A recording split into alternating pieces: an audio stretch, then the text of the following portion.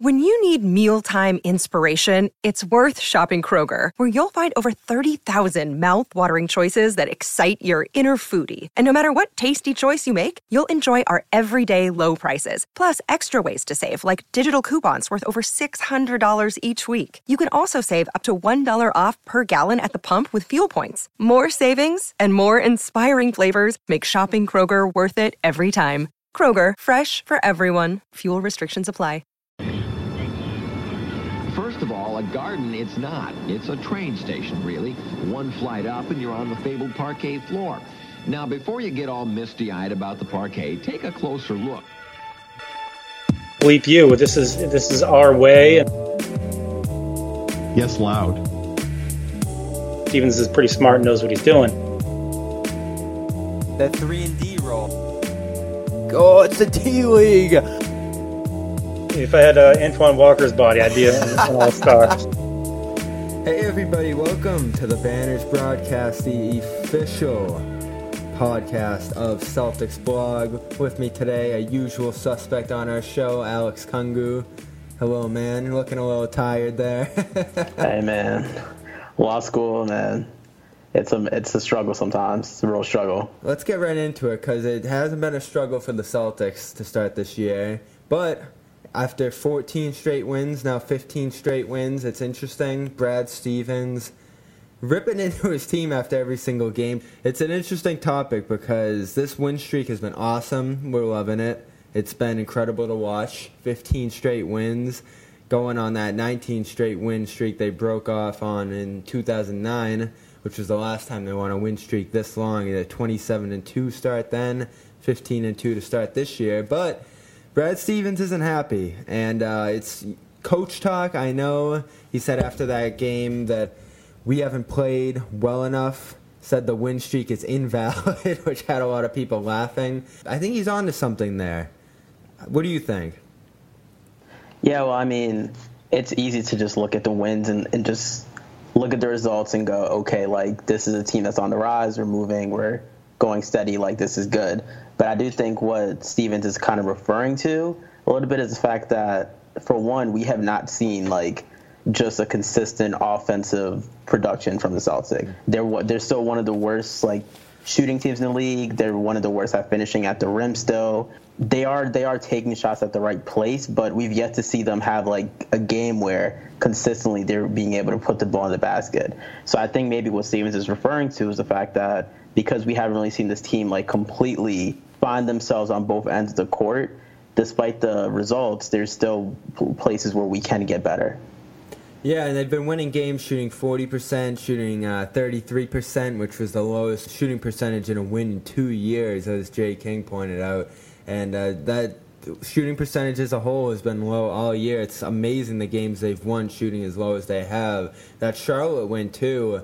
You look at the last 5 wins, ending on that Hawks win yesterday as we record this, they were all shaky games. 17-point comeback against the Warriors. That looked in doubt early. The Hawks game, they were down by 15 in.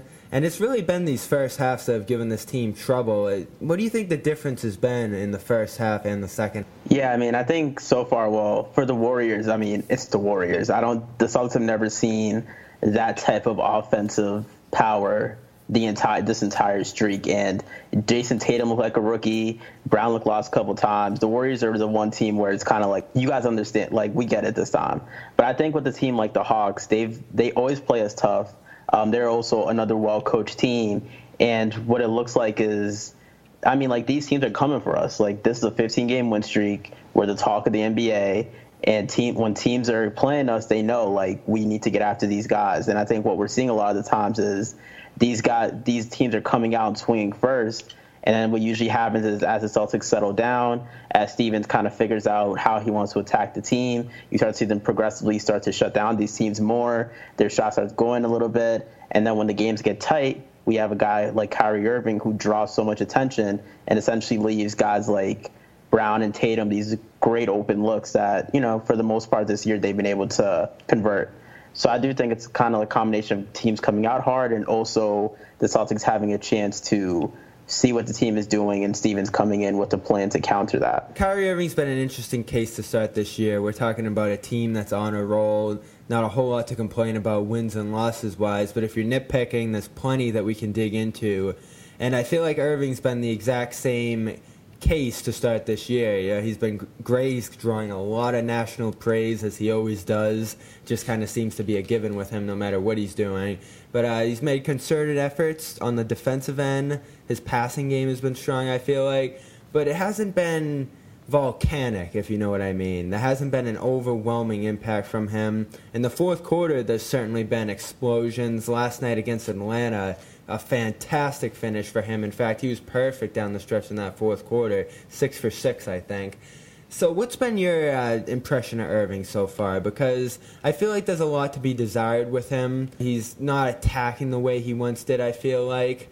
But he's also really helped this team play within itself. I feel like he's made an effort to get everyone else involved. Is there more? Could they be getting something more from him? Because like you talked about in the opener, they haven't been that impressive as an offensive squad. And that's something they need to do if they're going to have East Finals hopes, maybe even NBA Finals hopes. Yeah, so from Irving, I think the one thing that sticks out is that his shooting has been way below his career from three and from the field specifically. So you do imagine that as the season progresses and as he continues to get more and more comfortable in the system, that maybe some of those shots start to fall for him. It is a little weird because I feel myself doing this maybe as like a fan, is that we were so used to Isaiah it felt like he never missed when we really needed it at all times, and he was always a consistent offensive threat. And I feel like sometimes when you watch Irving, you want to see that, and then he has these moments where like he misses consecutive shots, and like you can feel it in the fan base. Everyone's like, "Oh, these are the shots we're used to seeing people make all the time."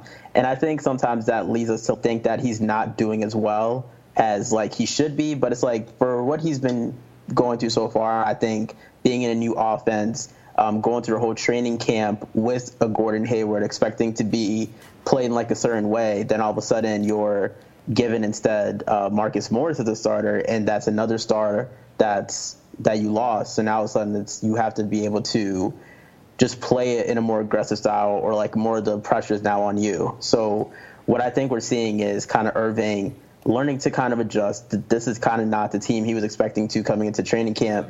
But I think so far he's trusting the system. I think he's still getting good looks, and I think it's only a matter of time before he starts converting on them. Yeah, and what I keep saying, it's hypocritical out of me because I didn't want to see the isolation game out of him here. I didn't want to see him trying to take over at all times. And now I'm kind of going back the other way. Like, it's gone so far to the other end, I feel like, where he is just always trying to make that pass. He gets into the teeth of the defense, and you'll just see him throw it between his legs out to the perimeter. And we're seeing that assertive, dynamic Irving presence in the late portions of these games. I mean, he's 58% in the clutch this year from the field. 8 assists, 55 points in just 30 minutes. So you're looking at like 66 points per 36 in that stretch, almost 10 assists.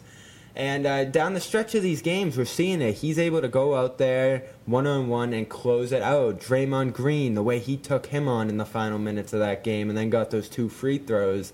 There's definitely been a difference in his approach at the start of these games versus at the end of these games. I do think at the end of the game, this is you can kind of see it in him. There's more of like an energy when he feels the games are getting tight and it kind of becomes a half-court game. That's kind of more where you see him start to become more aggressive and start taking to the hole and look for his own offense. Whereas I feel he's telling himself in the beginning of the games, okay, I need to get my guys involved. I need to run the offense. I think when it comes, as he calls it, winning time, I think he decides like now is the time where I need to put the game on my back. And I think that's kind of what we've seen, is that he's looking for his offense more down the stretch, and that's kind of why we've been seeing that offensive production late in games. Now here's my big question for you. Personally, do you feel like they need him to be that more assertive, more aggressive Irving? I mean, we'd probably see it if Brad Stevens felt that way. But there is something missing from this offense, it feels like. Maybe it is just Gordon Hayward, and he's that shot maker they needed to be consistent, to be efficient as an offense. But you still have one superstar here in Irving, superstar role man in a sense in Horford. I mean, he's not going to be the guy taking over on a regular basis shot-making wise. But when it comes to just putting the ball in the net, does he have to be that guy? Yeah, for sure. I do think that there's going to come a time where we need to put the ball in his hands and he needs to try to create. But I don't think right now is that time, because right now we're still so early in the regular season.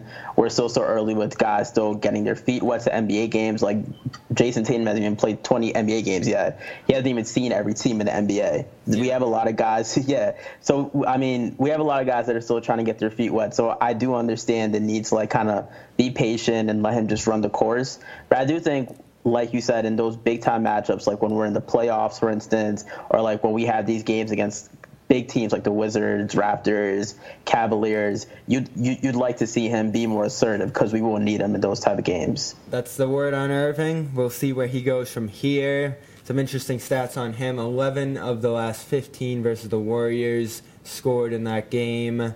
And pretty much comparing his relationship with Brad Stevens to that of a driving school teacher at this point.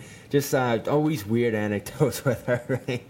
It's just an endless string of strange quotes from him, I feel like. Something that's not strange that you should check out that is very fun this year, and something that's going to be favorable for you to get in on this basketball season is DraftKings. Listen up, hoop fans. Basketball season's back. And now your favorite hardwood heroes return to action. We're getting a month into the season now at this point. And it's time for you to put your fantasy knowledge to the test and win huge cash prizes every night. One Day Fantasy, Alex, we've all heard about it at this point. DraftKings, there's just a million different ways to play. You can choose public contests with huge cash prizes, or get in on private contests to just go head-to-head with your friends, get that classic fantasy feel. So there's a million different ways you can do it over at DraftKings. People have won thousands of dollars doing this thing, so it's just that fun of fantasy with money on the line. CLNS Media, giving you a special offer code to get going with DraftKings this basketball season. Just use the code CLNS at DraftKings.com to play free with your first deposit. And you're going to get in on a chance to win $10,000. That'd be nice. Pay off some of your student loans with that. And that's just tonight. So don't wait. Use the code CLNS at DraftKings.com now to choose your lineup. And you can seriously win cash tonight. That's CLNS, only at DraftKings.com. The game inside the game. Minimum $5 deposit required. Eligibility restrictions apply. See DraftKings.com for details. Let's get back to our basketball chat, Alex, because Marcus Morris is back. I feel like we haven't talked enough about him yet, because he's been good. He has been very, very good for this team. Looking at his stat sheet so far, 47% from the field. That's a career best from him. Only 81 attempts, but you're getting up to that 100 where you're really starting to see a bigger sample size there. 40% from three, also a career high. And when I first saw him take the court for this team this regular season, I was like, all right, this guy's wild. He's just throwing up shots all over the place, whether guys are right on him, whether there's heavy pressure inside, he's just letting it fly. Outside, knew coming in he wasn't going to shy away from taking threes, but he's hitting them. So, I mean, is there much to complain about with Morris's approach? What's your impression of him so far? Because I feel like he's only helped the team with his shooting. Coming into the year, I wasn't sure what to expect. The way I saw it was that maybe he would be the guy that was the scorer in the second unit, and maybe at times take minutes away from a guy like Jason Tatum or Jaylen Brown. So I was very skeptical of what to expect. But with the injury of Hayward, it's kind of turned into us needing him and needing that production and needing a guy who's going to hunt out his own offense. So, I mean, right now he's shooting 40% from three.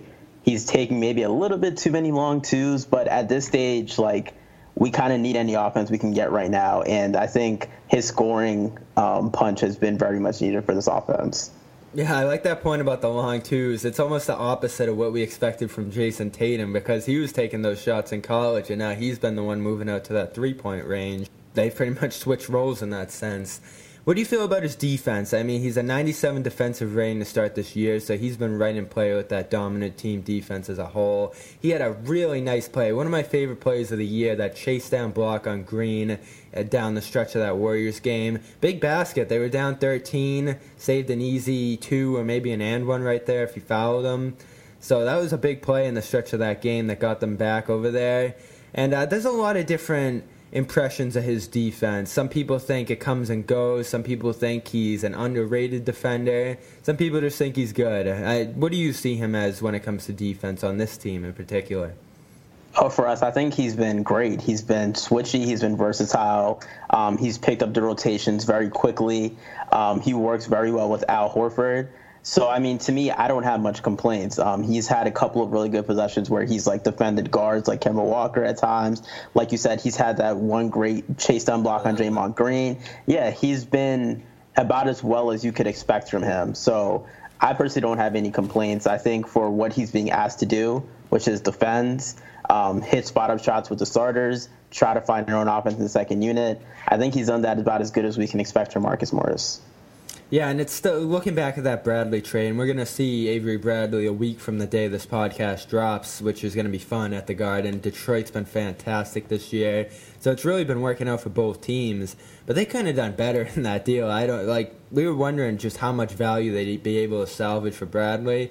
And looking at the success of the team this year, Terry Rozier's been fantastic. You saved $4 million just about by getting Morris's contract, which is 2 years, $5 million a year. So you pretty much added Morris and retained Rozier by dumping Bradley, which they were going to have to do anyway. So that couldn't have worked out better for them. Who do you think's more important rotation-wise right now to soaring up rotations? Because both Morris and Tatum have been fantastic, and now they're becoming more interchangeable in these lineups. I feel like if you're really hammering it down to the best 5 players on the team at the end of the day, is it Tatum or is it Morris when it comes to those final 5 to end games, you think? Because Smart's going to be out there as terrible as he's shooting right now. Yeah, it does seem like no matter what Smart shoots, no matter how many shots he misses, how many bad shots he takes, he's always going to be a net positive on the court. And Brad Stevens trusts him, so like you said, I definitely expect him to be there.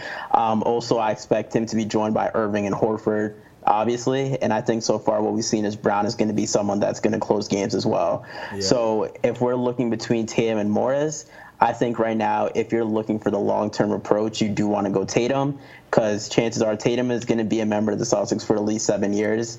Marcus Morris might not last the summer as good as he's been, obviously. Because, I mean, when Hayward comes back, when Hayward comes back, those minutes that he has, probably Shemmy's, are all going to go away. So, I mean, if we're looking at trying to build this team for the long-term future, you want Tatum to be the one out there closing games. But, I mean, this is also Coach Stevens. He does not look at lineups the way we do in terms of the long-term approaches. He's looking at what's going to help my team win right now. So I do think also at this stage of the game, we might just see whoever has a hot hand, whoever is playing good in that game might be the one that closes it. So long-term, Tatum, but as of right now, it's probably a toss-up depending on how the guys are progressing throughout the game. And the plus-minus game is so fun with this team, just looking at it flow on a night-to-night basis. Trying to make sense of the math of this team is just completely wild because they're not scoring, but they're not giving up a lot either, so they are just winning these gritty, grind-out games right down to the buzzer, especially over the last 5 like we talked about. And kind of the epitome of that has been Marcus Smart. He is not hitting anything this year. 41 of 150, 27% from the field.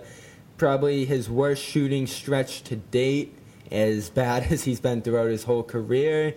But he's plus 119, which is 16 points better than Kyrie Irving on the season. And he's top 3 on the team right there with Horford and Jaylen Brown, who is number 1 in plus-minus here. So everyone's been looking for an answer to this. But how is Smart helping them so much when he's on the court? Why are they so much better when he's out there, even though he has games like 0 for 7 against the Warriors? Yeah, I mean, I don't know why this has just become a topic on NBA Twitter. This has been the Marcus Smart story ever since he's been in the NBA, which is, But this is the low. This is the lowest we've seen when it comes to his shot, I feel like. I think so. But I think what we've seen is that the plus-minus stat is very much a team statistic, and it's very much who else you have on the floor. And sometimes those things could affect you greatly, like the way it affects Jaylen Brown out with the starters. Sometimes it skews it and makes it look different based on like someone's overall production. So with that being said, what I think we're seeing in Marcus Smart is that though he himself is not a productive player offensively, he provides so much on defense. And then on top of that, offensively, as Matt Moore, CBS Sports highlighted, he's able to handle the one, and he's able to play within the flow of the offense to the point where he's not, breaking the rhythm of the offense. If you look at a guy like Andre Robertson from OKC, one thing you'll notice is that when he gets wide open shots, he passes them up. And what happens is that shrinks the offense, and it makes it harder for the other guys to score. So Smart, even though he is missing those shots, he's playing in rhythm, and he's still driving, and he's still creating all these opportunities. So even though he himself is not scoring the ball well, he's still having an overall positive effect on the offense because he still plays within the system and because he's still able to create for others at a high level. We all expected that shot to get a little bit better this year. The shot's always a topic of conversation with him, and in the preseason it just looks so good. And I've had a lot of conversations with people about this, and it just seems like he gets out of habits within the flow of these games. Is it ever going to be able to be solved, you think, or is this just who Smart is at this point, and is this what we're going to have to expect from him? Because, the contract's coming up. We've talked about this again and again on this program, but the guy's so hard to value, I feel like. Like, there's really no one else like him in the league. Andre Roberson's probably a good comparison out in Oklahoma City, but I feel like he brings more to the table than he does when it comes to offense especially. This is a good passer. This is a good facilitator on offense, as bad as his shot is. What's the deal going to be with him at the end of the day? Is this just who he is at this point? Yes, I mean, if you're another team looking into the offseason, I think that's something that you do have to struggle with because you don't want to throw max money at a guy who for 4 years has shown you that he's not an NBA shooter. And I think what a lot of teams are going to look at is say, okay, this guy is probably more valuable to the Celtics than he could be for our team. We have seen guys make turnarounds in their careers, people like Jason Kidd, Kyle Lowry, even Michael Conley, who have been poor shooters in the beginning of their careers. And as they've gotten older and older and hit their primes, they became good shooters.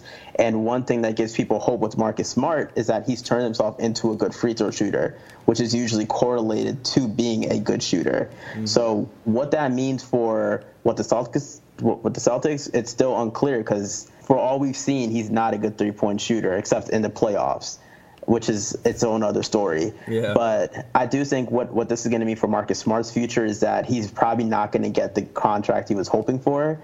And for the Celtics, it's probably a very good thing because now they might be able to sign him for a very, very team-friendly deal and not something that I don't think his agent, Smart's agent, was ever saw coming.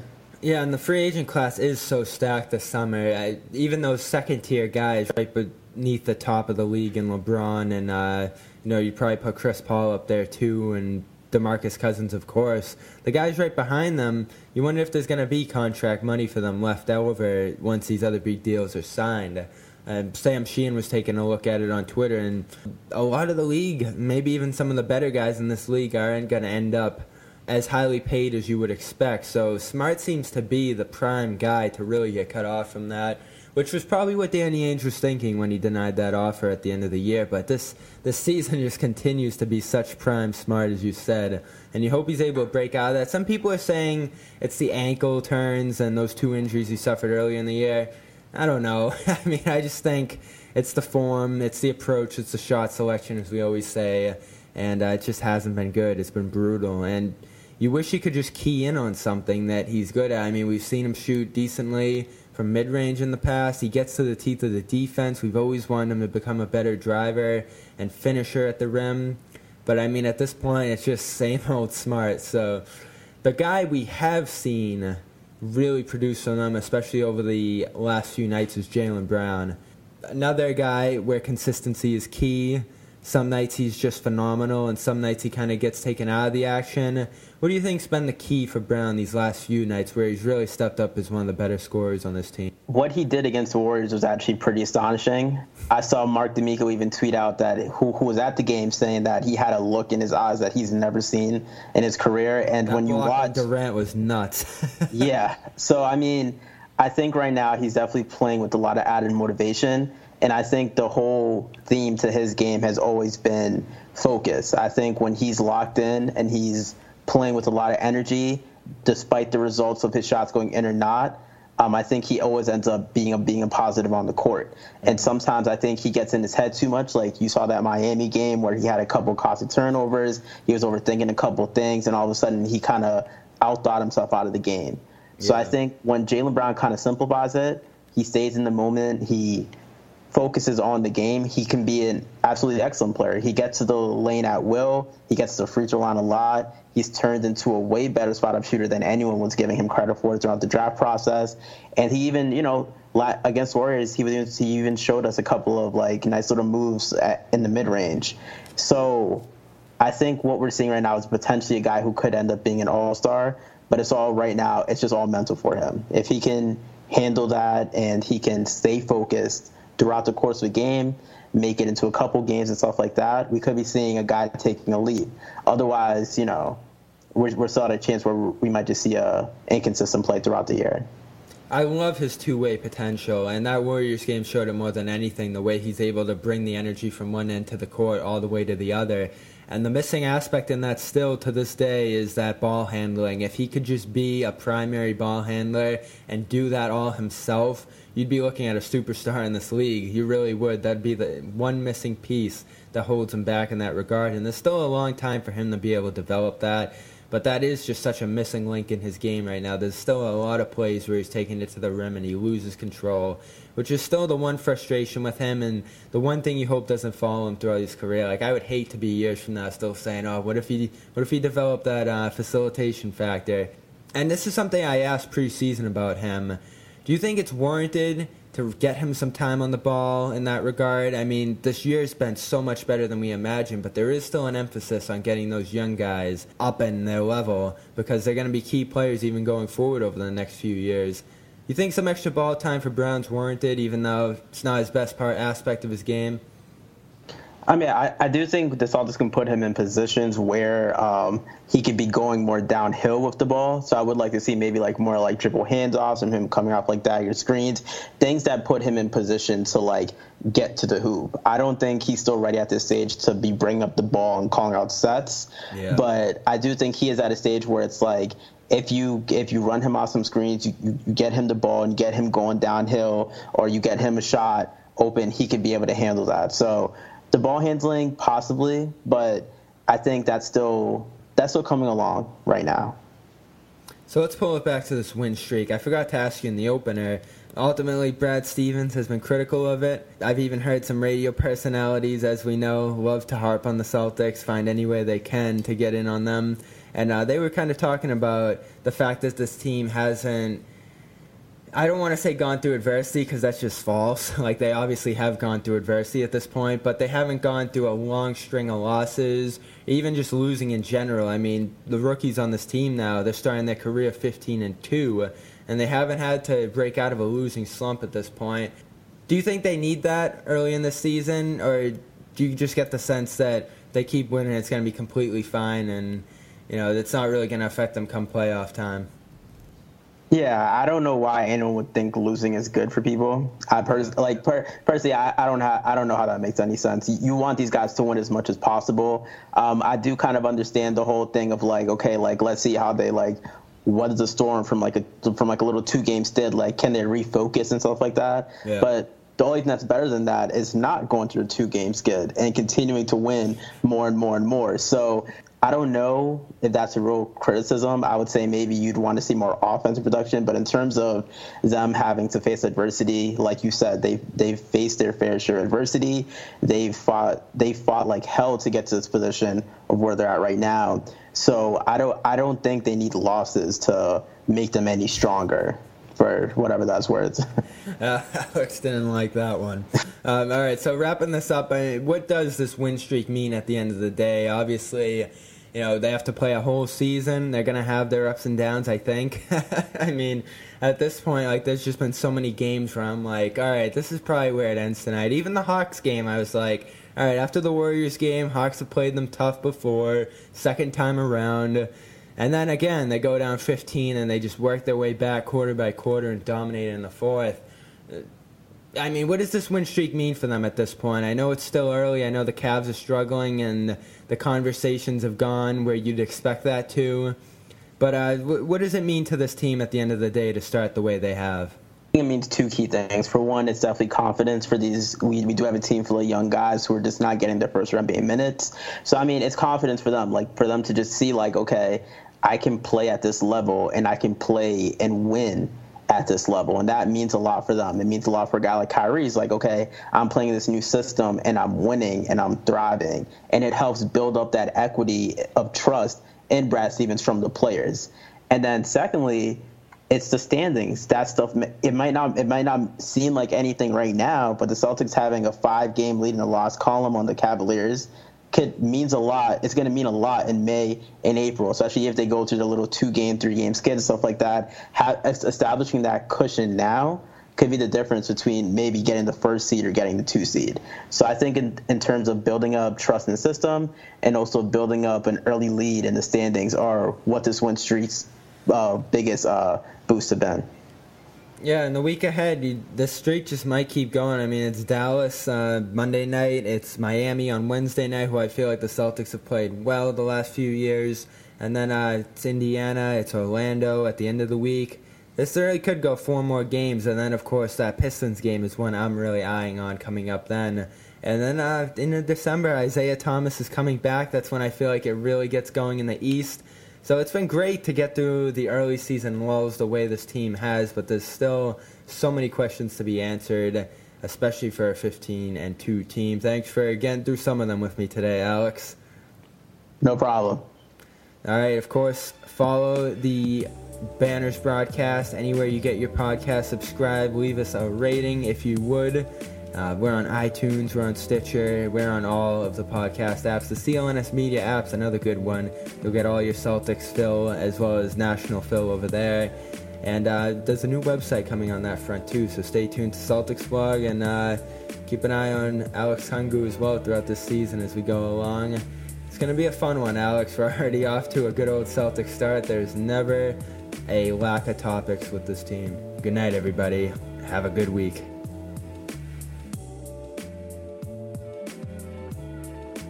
Reunion Arena in Dallas, where the Mavs and Lakers are playing tonight, was built in 1980. Now, you couldn't ask for a better facility. It's easily accessible, has all the comforts of a theater, and there isn't a bad seat in the house. But for some reason, there are those who prefer the Boston Garden, mostly those who wear Celtic green.